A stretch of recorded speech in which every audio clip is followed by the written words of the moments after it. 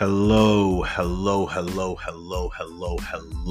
and welcome to the first edition of the Full 48 podcast. It's your boy DRG here, and I'm really happy to be here talking all things basketball with you. Some of you may have followed me on Instagram at TransitionDRG. You can also listen on Spotify, iHeartRadio, and wherever you consume your favorite podcasts. The new NBA season is just over a week in, and we've got plenty to talk about. The Lakers and Nets are a combined 1-10 on the season so far, with the Lakers as the only winless team in the entire NBA. Which of these two teams has the best chance to rebound? I'll tell you what I'm seeing so far and what we can expect from these two teams in the near future. Unfortunately for the Nets, they're dealing with a bit of a self-inflicted PR crisis of their own right now. You might think that assessment is a bit too harsh given the reality, but coming up, I'll tell you why it might not be harsh enough. Obviously, we'll get into the Toronto Raptors. What's their ceiling and their floor for this season if relatively healthy? How would you rate Pascal Siakam's start to the season so far? Is it sustainable? And what might that Raptors' glaring weakness be that is taking away from an obvious strength? Who's my favorite team to watch on League Pass so far this year? Who's my least favorite team to watch so far on League Pass this year? What's going on with Kawhi and the Clippers? Is it time to worry? Stay tuned for this and so much more. But first, the Los Angeles Lakers, as alluded to, have started 0-5 on the season so far, despite having a top-ranked defense. Former Laker Danny Green commented to SI's Howard Beck on the Crossover podcast and spoke about Rob Pelinka's roster construction around LeBron James. Here's what he had to say in a nutshell. They have Dennis back now for cheaper. I thought he was a good fit for them. I thought there were a lot of good pieces that were good fits for them, and they let go or traded away, and they thought they had a better fit. It doesn't take a rocket scientist to figure out what you need around LeBron and AD. Now, obviously, there's no secret to the fact that what Danny Green is alluding to is that this team has absolutely zero perimeter shooting around LeBron James and Anthony Davis right now. And that is absolutely compounding issues as they are a bottom offense in the NBA. Taking a look at some of the numbers, this team is beyond dreadful shooting the basketball. 8.4 three-pointers made per game, dead last in the association. 102.2 points per game, second last in the association. 23.7% from three-point land. Not only is that last in the league, but that is last in the league by almost 6% to the next worst team, Orlando, at 29.4%. This team is bottom 10 in free throws made, free throws attempted, assists per game. They've got the third most turnovers per game. And I thought that this was a really telling stat. From 0 to 5 feet, this is a bottom 10 team in percentage shooting from the field. From 5 to 10 feet, this is a bottom 10 shooting percentage team. From 10 to 14 feet, this is a bottom 10 shooting percentage team. From 15 to 19 feet, this is a bottom 10 shooting percentage team. From 20 to 25 feet, this is a bottom 2 shooting team. And from 25 to 30 feet, you guessed it, this is the worst team in the association. I can't remember the last time I've seen a team historically at the bottom of the association from 0 feet to 30 feet. We've had teams that are great in the paint and horrible in the perimeter and vice versa. This team is horrible at the moment on all 3 levels shooting the basketball, in the paint, in the mid-range, and beyond the three-point line. And this ultimately comes down to, as Rob Pelinka is responsible here, as Danny Green alluded to, the roster construction surrounding LeBron James and Anthony Davis. I want you to think about this for a second. I want you to run through all 29 teams in the association right now. What's your favorite team? What's your least favorite team? And I want you to think of one team in the league right now that has less shooting than LeBron James, Anthony Davis, and these Los Angeles Lakers. Think about it. Despite what their expectations may be, whether it's the Utah Jazz, Indiana Pacers, or Detroit Pistons, respectfully, who are supposed to be vying for a lottery position this year, or it's the Golden State Warriors, Miami Heat, or Milwaukee Bucks that are supposed to be title contenders. You look at any team in the association and you name one of them that doesn't have at least one above average shooter on their roster. Think about it. If we look in that division that the Lakers are in on their own, Phoenix has a Cam Johnson. The Clippers have a Luke Kennard. The Kings have a Malik Monk, who was just on the Lakers. Who do the Lakers have to shoot the basketball? Look at the Utah Jazz. They've got a Mike Conley. They've got a Jordan Clarkson who shot the basketball well. They've got a Malik Beasley who shot 40% from three.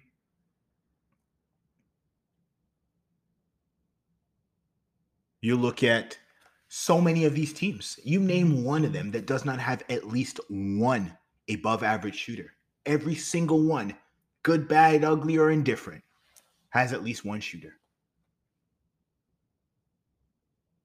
It's an absolute atrocity that this team, built around LeBron James in his 20th year, does not have at least one above average shooter not named LeBron James. And that comes down directly on Rob Pelinka. And I think the more disheartening fact for Lakers fans might be that Rob Pelinka just received a contract extension heading into this season. You gave a man a contract extension without knowing how he was going to handle this Russell Westbrook situation, or maybe you do. But if you're on board with this plan, this is not it. This is a waste of the supreme talent and time that you have left with one of the greatest players to ever walk the basketball court. 8.4 3-pointers made per game. 23.7 3-point percentage. As I mentioned, almost a full 6 percentage points lower than the Lakers at this moment. This team's not sharing the basketball. They're not shooting well from anywhere on the court. And their next 5-6 games don't look any easier. They could be staring at 0-11. And people will say, oh, well, they've got Utah coming up on the schedule. Utah looks like a deep team in comparison to this Lakers team. If you're a Lakers fan right now, what future looks better for you? The Lakers future or the Utah Jazz future? Because if that's the game that you're looking at to possibly win in the next 6 games, you're in big trouble. Switching gears over to the Brooklyn Nets, who you could say are in similar turmoil of their own right now. An absolute devastating loss at the hands of the Indiana Pacers yesterday. A loss at home to a team that you're definitely expected to beat. A game in which Kyrie Irving, Kevin Durant each score again over 30 points, and your team still loses the basketball game. And now you've got to look at it here and you've got to say, does this team have what it takes, regardless of a better commitment, a better, more attention to detail on defense, rebounding the basketball? With all of those things combined, is there even a pathway forward for this team? sitting at 1-5.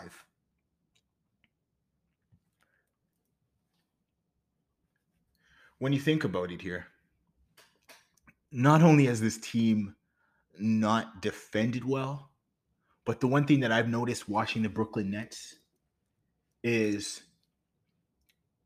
they take a few punches in the face and they kind of fold.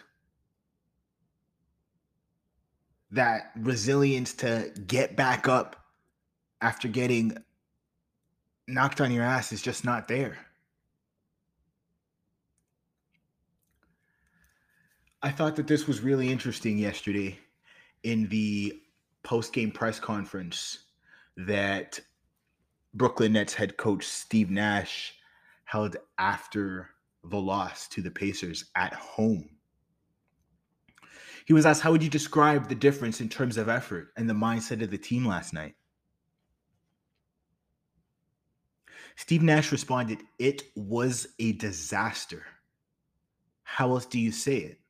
I mean, I didn't see the will, didn't see the desire, or the connectivity necessary to get stops or rebounds.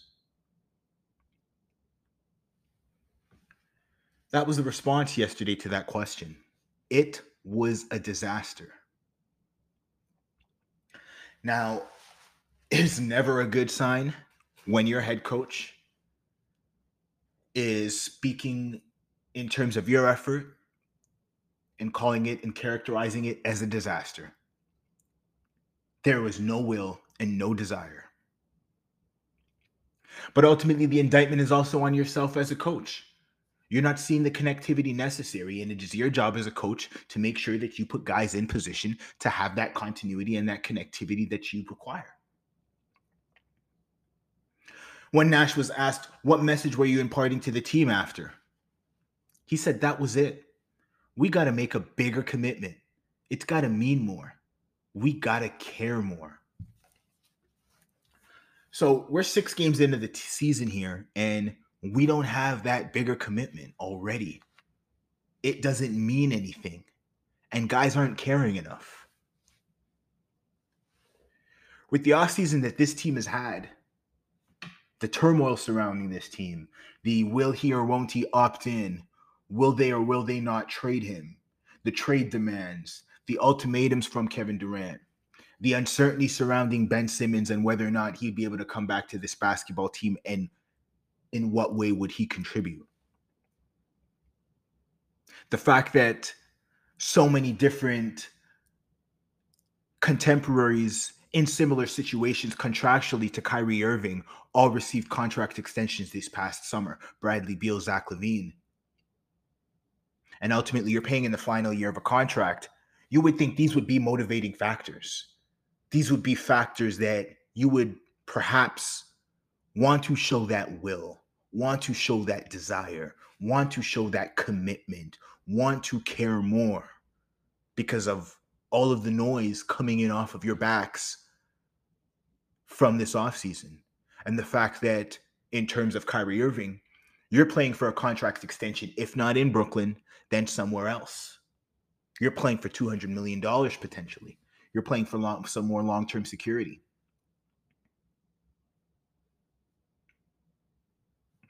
When asked if his message as head coach was not being heard in terms of sticking to a defensive game plan and sticking together, Nash responded, no, they're hearing it. They're arguing with each other about missing coverages and the lack of communication out there. Just too many years on top of lack of effort at times. And sometimes it's not about schemes. It's about fighting. And when asked, where do you go from here? He says, we have to look deep inside ourselves. What do we want to do? What do we want to accomplish? Do we want to give up on this because it's been difficult early? Or do we want to stay the course and try to build something? We're not seeing the same competitive spirit, the same purpose. That's disheartening 6 games into your NBA season coming from your head coach in such a make or break year for this team. 1-5. Your lone win to the Toronto Raptors, and let's face it, a game that they blew. They gave you that game. You didn't even steal it.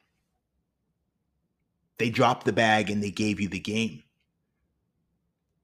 We're looking at an 0-6 team here essentially without that win. And obviously, there is so much to unpack with this team outside of basketball. And obviously, there's been much made in terms of Kyrie Irving and his like to a post, essentially, to a video on Amazon Prime that many view to be anti Semitic and spewing of hateful rhetoric. Now, I'll admit I have not watched the film. It is not necessarily high on my to-do list to watch this film, to offer you that type of critique on what was essentially put up on Kyrie's Instagram or Twitter, and whether or not it was appropriate or not, or whether or not it contained hateful, divisive rhetoric or not. That's not really my goal here. What my particular interest here was, what my particular thought process here was that the first time I heard of this sharing of this post or this like of this post was not from ESPN, was not from the Bleacher Report, was not from The Athletic, it wasn't from Woj, it wasn't from Chris Haynes, it wasn't from Nick Friedel. It was from Joe Tsai himself, the owner of the Brooklyn Nets. And that to me is a problem in and of itself. Why would we want to cause a firestorm for ourselves? This was not something that was reported in the media, and Joe Tsai came out and responded to it. That was not what this was. This was something that was brought to Joe Tsai's attention, and he felt the need to tweet this information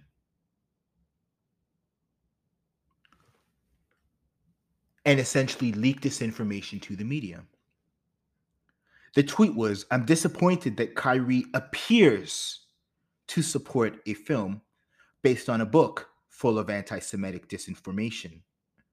I want to sit down and make sure he understands this is hurtful to all of us. And as a man of faith, it is wrong to promote hate based on race, ethnicity, or religion." That was the tweet by Joe Tsai as it pertains to Kyrie Irving. I want to sit down and make sure he understands this is hurtful to all of us. Now, why did I repeat that here? I'll tell you why I repeated that here. I don't want to hear that I want to sit down with him if you're Joe Tsai. I don't want to read that. I want to hear, it appears that Kyrie had liked a comment or a post in regarding to a book or a film that I thought contained hateful rhetoric. And I have sat down with Kyrie. I have spoken with Kyrie. I have understood what he has spoken about. I have not understood what he has spoken about. I have explained to him what my thoughts were and why I felt this way. And he has understood, or he has not understood. I don't like the fact that that came out the way that it did, and the way that it has come out assumes that you have not spoken with Kyrie Irving before you put that out there, before that was out there for the media. So you left that out there for interpretation when you are the owner of this team. You pay the paycheck. You pay the millions. And before you go putting out a tweet and leaking that information and saying you want to speak to your own player that you pay, that is on your payroll, you can pick up the phone and speak to him yourself. You can pick up the phone and say, hey, Kyrie, can we meet in the morning? You can show up at shoot around, show up in the locker room and say, hey, I'd love to discuss this further with you before putting that out on Twitter. Love it or hate it, whether you like what Kyrie posted or not, whether you agree with it or not. And like I said, I'm not here nor there for it. I have not listened to it. I don't plan on it at this present moment in time. My issue is not about what was said, not said, liked or not liked. My issue is how it was handled from the top down. And you could argue that these types of situations are why the Nets are never going to win basketball games.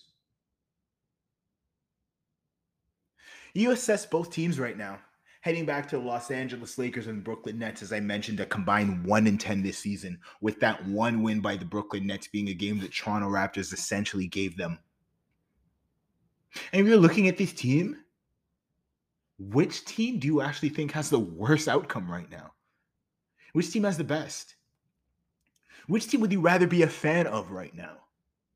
Which team do you think should have the most optimism moving forward based on their start? That's a tough one. Offensively, the Nets show some cohesion, but that comes with having two of the most gifted scoring basketball players on the entire planet in the history of the game in Kyrie Irving and Kevin Durant. I'd expect some level of cohesion there. On the defensive side of the basketball, they're atrocious. They give up open threes. They give up extreme amounts of offensive rebounds. They give up a high shooting percentage from the three. They don't defend well. They give up easy drives and penetration into the lane. And as you can see, and as Coach Steve Nash spoke of previously, that effort that you're looking for, especially in a team that has high expectations, that has started off the season a bit weak, is not there. On the flip side, you have the Los Angeles Lakers that can't throw a stone into an ocean. Their offense is atrocious, but they're leaning on their defense and have been in every single game this year. Now, they're historically shooting the basketball horribly, but there are some shooters on this team that are not as bad as these percentages indicate. So you could argue, and like I said, you could argue, like really, really, really argue, and I'm not saying you're going to win, but you could argue that there may be a slither more optimism for these Los Angeles Lakers as opposed to these Brooklyn Nets if you're looking simply at what they could potentially turn the team around offensively as opposed to where Brooklyn is defensively.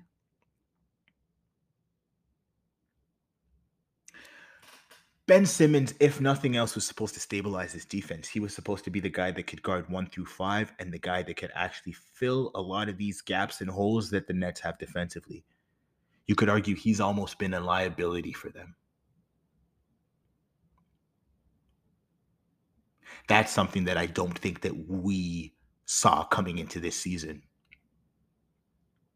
Whereas the Lakers, we knew that they were going to be an improved defensive team. I didn't have them as a top 3 defensive team to start the season. But we also knew that this team was going to be horrible shooting the basketball. Did we know that they were going to be this horrible? Some would say yes. But we knew that they were going to be closer to this than perhaps the defense of the Nets was going to be closer to that. So I think that when you're looking at that and you're looking at coaching, outside noise, that connectivity that Steve Nash alluded to. As crazy as this sounds, you could argue that there's a little bit more reason for optimism with these Los Angeles Lakers, despite where they are right now, than with the Brooklyn Nets. And that is saying something.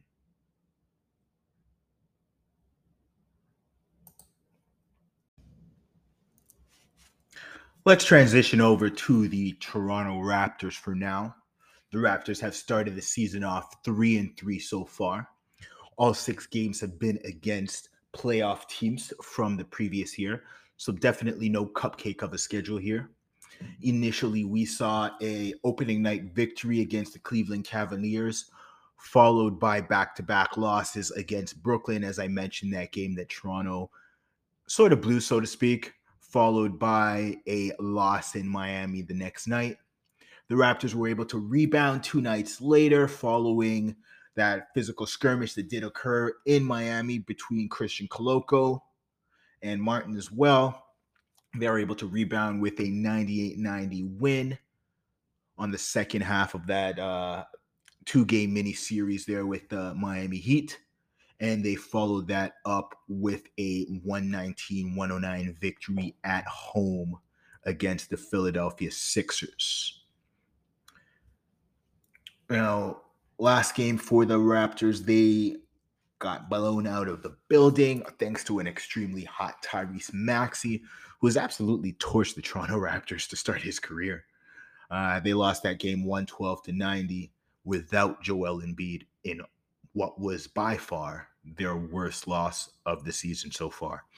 So the Toronto Raptors sit at 3-3, and they'll be looking to rebound tomorrow night at home against the Atlanta Hawks. And the question obviously is, how would you grade the season so far for the Toronto Raptors? What have we seen? What have we liked? What have we not liked so far? They're, as I mentioned, 3-3, 7th place in the Eastern Conference. There's been one issue that has been obviously an issue that the Raptors have had for the better part of 2 to 3 years.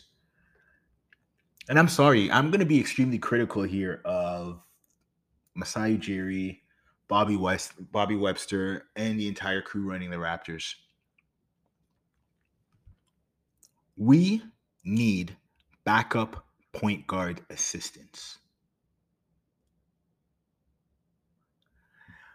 Delano Banton is a great piece. We've seen strides in his game, but a combo of Banton and Flynn was not getting it done last year. Doesn't look to be getting it done this year. We've heard that the Raptors were in on Malcolm Brogdon during the offseason. So clearly that there is a inclination here. There is a knowledge that this is a position that we need to improve as a team. Now, one of your biggest strengths as a team is your starting point guard position with Fred VanVleet. And a lot of times we saw Freddie play extremely high minutes last year due to the lack of confidence Nick Nurse has in that second unit, specifically at point guard. And I think that's starting to show now. That's really starting to wear on VanVleet. VanVleet stands at 6'1", heavy minutes, heavy usage. And yes, we do have Scotty Barnes, Pascal Siakam that can definitely take on some of the ball handling duties that, obviously Fred VanVleet as a point guard would have to take on. But they're not guarding point guards consistently. They're not guarding point guards and creating offense consistently. And I think that's the weakness that is really hurting this team right now. Where do we go to get that help for backup point guard? What do you do to get it? Is there a move that can be made in terms of internally? Someone within your system, within the developmental camp, within the Raptors 905? Is this something that you're potentially looking at a trade down the line? Are you looking at potentially bringing somebody in off the streets who may be a free agent that is not with the team right now? These are a lot of the questions that the Toronto Raptors have to be looking and answering themselves right now. Because as it stands, that backup point guard rule is not only hurting your starters in terms of the amount of pressure that it's putting on Van Fleet, but it's also hurting your bench production, which in tune and in the long run is going to definitely hurt this team in a very deep Eastern Conference. If you're just looking at teams with lead guards, coming up, we've got Trae Young, DeJounte Murray. You've got Devin Vassell coming up for the San Antonio Spurs. You've got Spencer Dinwiddie and Luka Doncic coming up.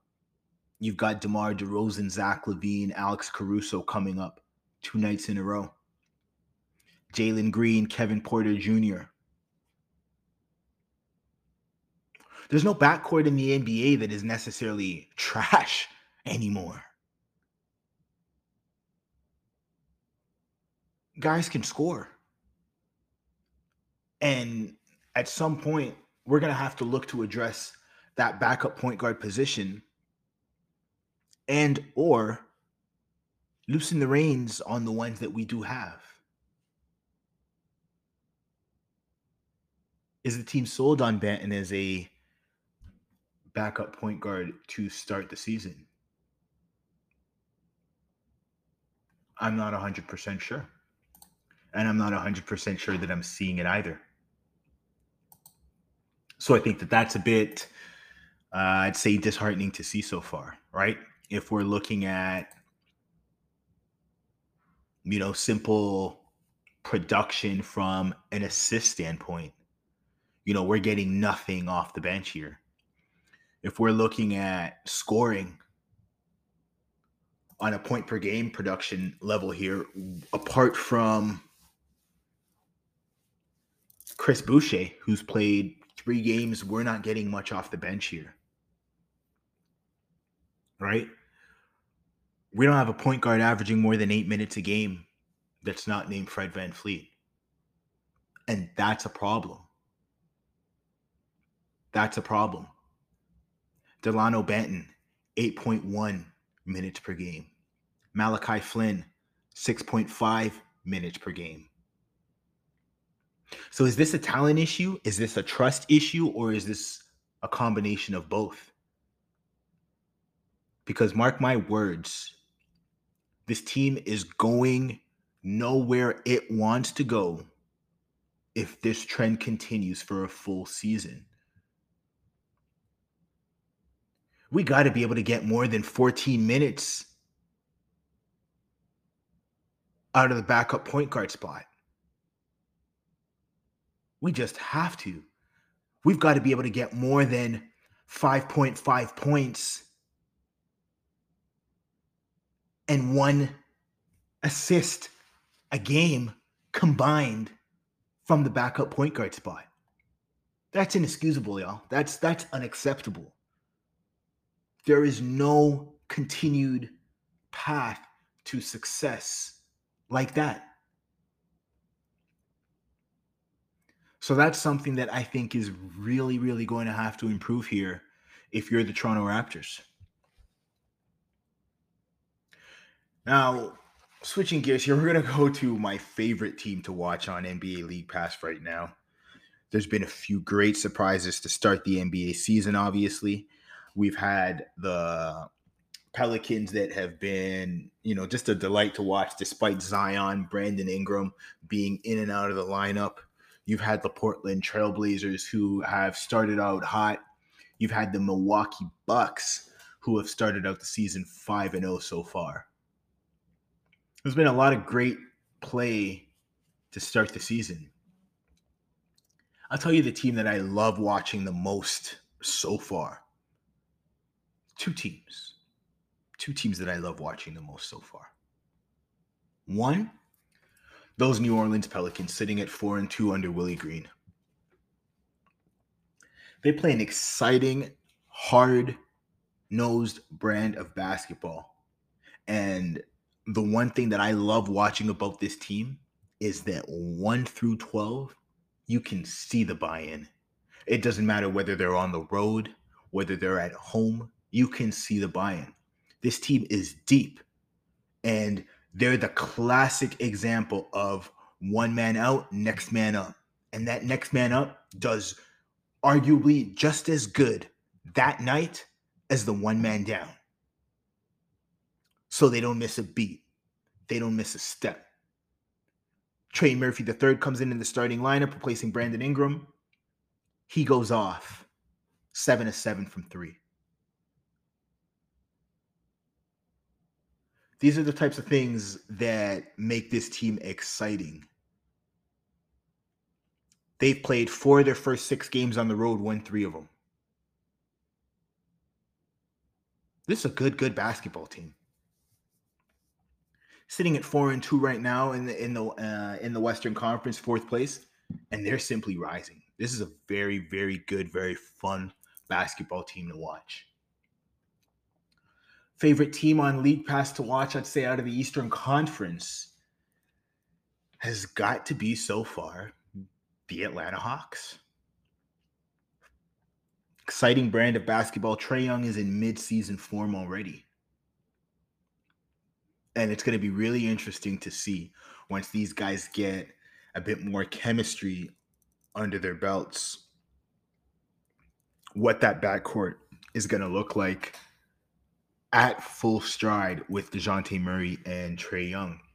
It'll be interesting to see whether or not they do anything with this team in terms of making a move with either Okongwu or Clint Capella, as they do have some depth there. And with that being an obvious strength, maybe they can use that strength to plug a weakness down the line.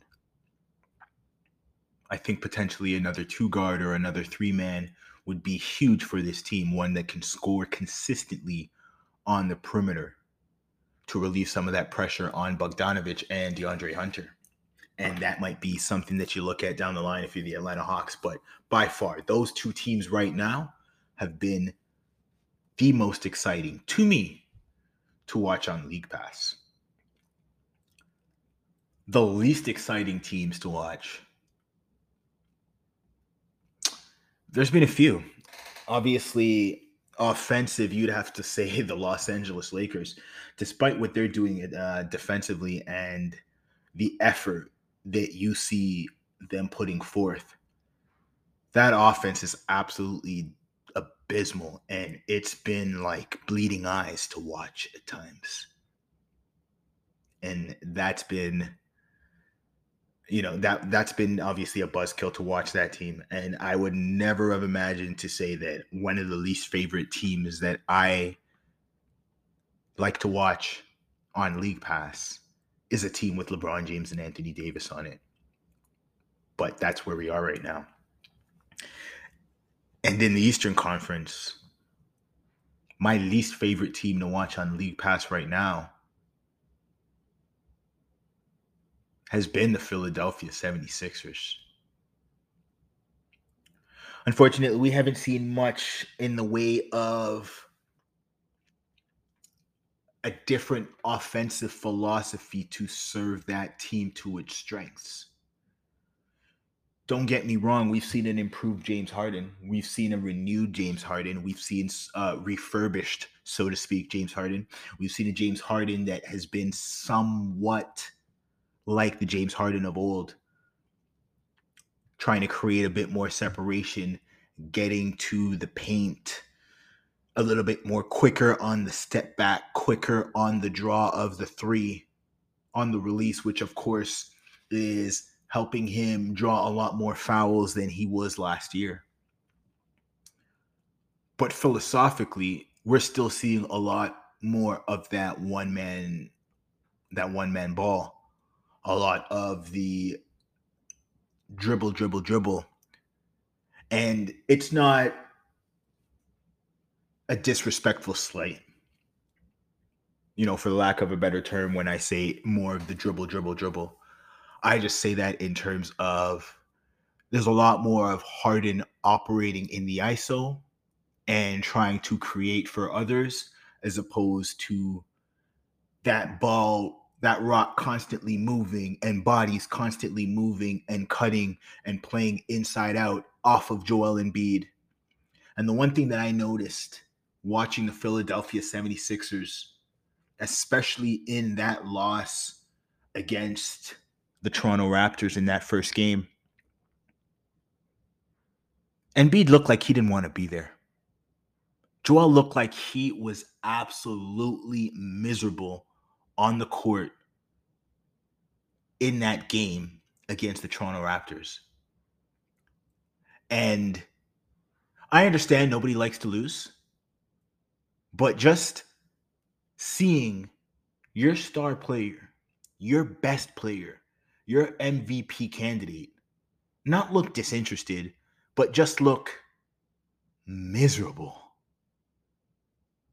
at what was going on in the court, to me was a really, really telling tale. And it's going to be really interesting to watch this team and their body language moving forward, especially if things don't go well, if they don't get back on the winning track. Obviously, when you're looking at the Philadelphia 76ers, they've got, an interesting schedule coming up. They have 2 games with the Wizards. You should expect them to win. Joel Embiid has always historically played very well against Washington, and they have absolutely no answer for him. They've got the Knicks, the Suns, and then 2 games coming up with the Atlanta Hawks. So this 6-game stretch coming up for Philadelphia is going to be really interesting. It's going to be a really interesting stretch. And I think anything other than, a 4-2 to rebound from the start of the season, and a lot of the negative chatter is going to continue around this team. Now, our last topic for the day. What's going on with Kawhi Leonard and the Los Angeles Clippers? Is it time to worry? That's an interesting question here. The Los Angeles Clippers have played their last 2 games without Kawhi Leonard. They will play at least the next 2 games without Kawhi Leonard. This is a team that's sitting 2-4 on the year so far. This is a team that is sitting dead last in the association in points per game. Just over 100 points per game. Now, I understand that the Kawhi Leonard has missed 2 games so far. I know that Paul George has missed a game or 2 here and there. But I'll be honest with you here. That's surprising to me. Despite all of that, this is not a team that I expected to see dead last in the association in scoring. Reggie Jackson has not looked great to start the year. Luke Kennard has not looked good to start the year. There has not been much of a contribution from Amir Coffey or Moses Brown. John Wall's been a bit inconsistent, and Paul George has not looked like Paul George over the last 3 games. You've got to wonder, is there something up with Paul George? Is he hurt here? Is there something else that's going on? Because his production has not been what we've accustomed to from him. It's not what we expect from him. Norman Powell looks like a shell of himself in a Clipper uniform right now. Norman Powell does not look like the Norman Powell that he's been.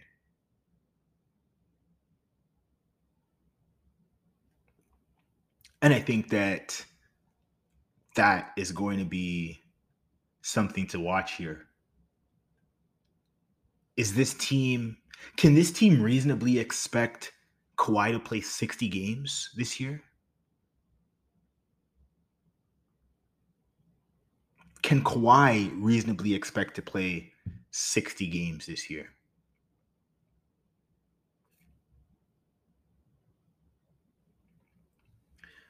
This is tough sledding for the Los Angeles Clippers right now.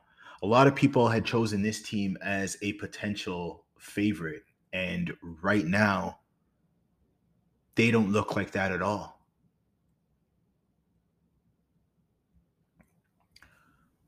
And what is the outlook of this team if Kawhi is not playing 30 games this year or 60 games this year?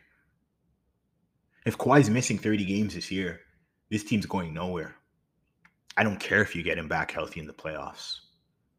There goes something to speak of in terms of cohesion and chemistry and building something so you have that momentum going in the playoffs. And this team almost looks like, even if they get it all back together, has their window passed? Has their time come and gone before it really even came? Before it really ever arrived? This team's got 2 games coming up against Houston. And you would say those might be get-right games for this team, but this team lost 2 straight games to Oklahoma City. Then they've got the Spurs, the Jazz, followed by games against the Cavs, Lakers, and Nets. This is a huge stretch for this team. And if you're looking at the next 2 games without Kawhi Leonard against the team in the Houston Rockets that is scoring the basketball at a high clip, when you're not scoring the basketball at even an average clip, this Clippers team could be in some big trouble before it even starts. That's it for this first edition of the Full 48 podcast. It's your boy DRG signing off here. Thank you so much for tuning in. Please leave your questions, comments. Again, you can listen on Spotify, iHeartRadio, wherever you consume your podcasts. Until next time, peace and love, guys.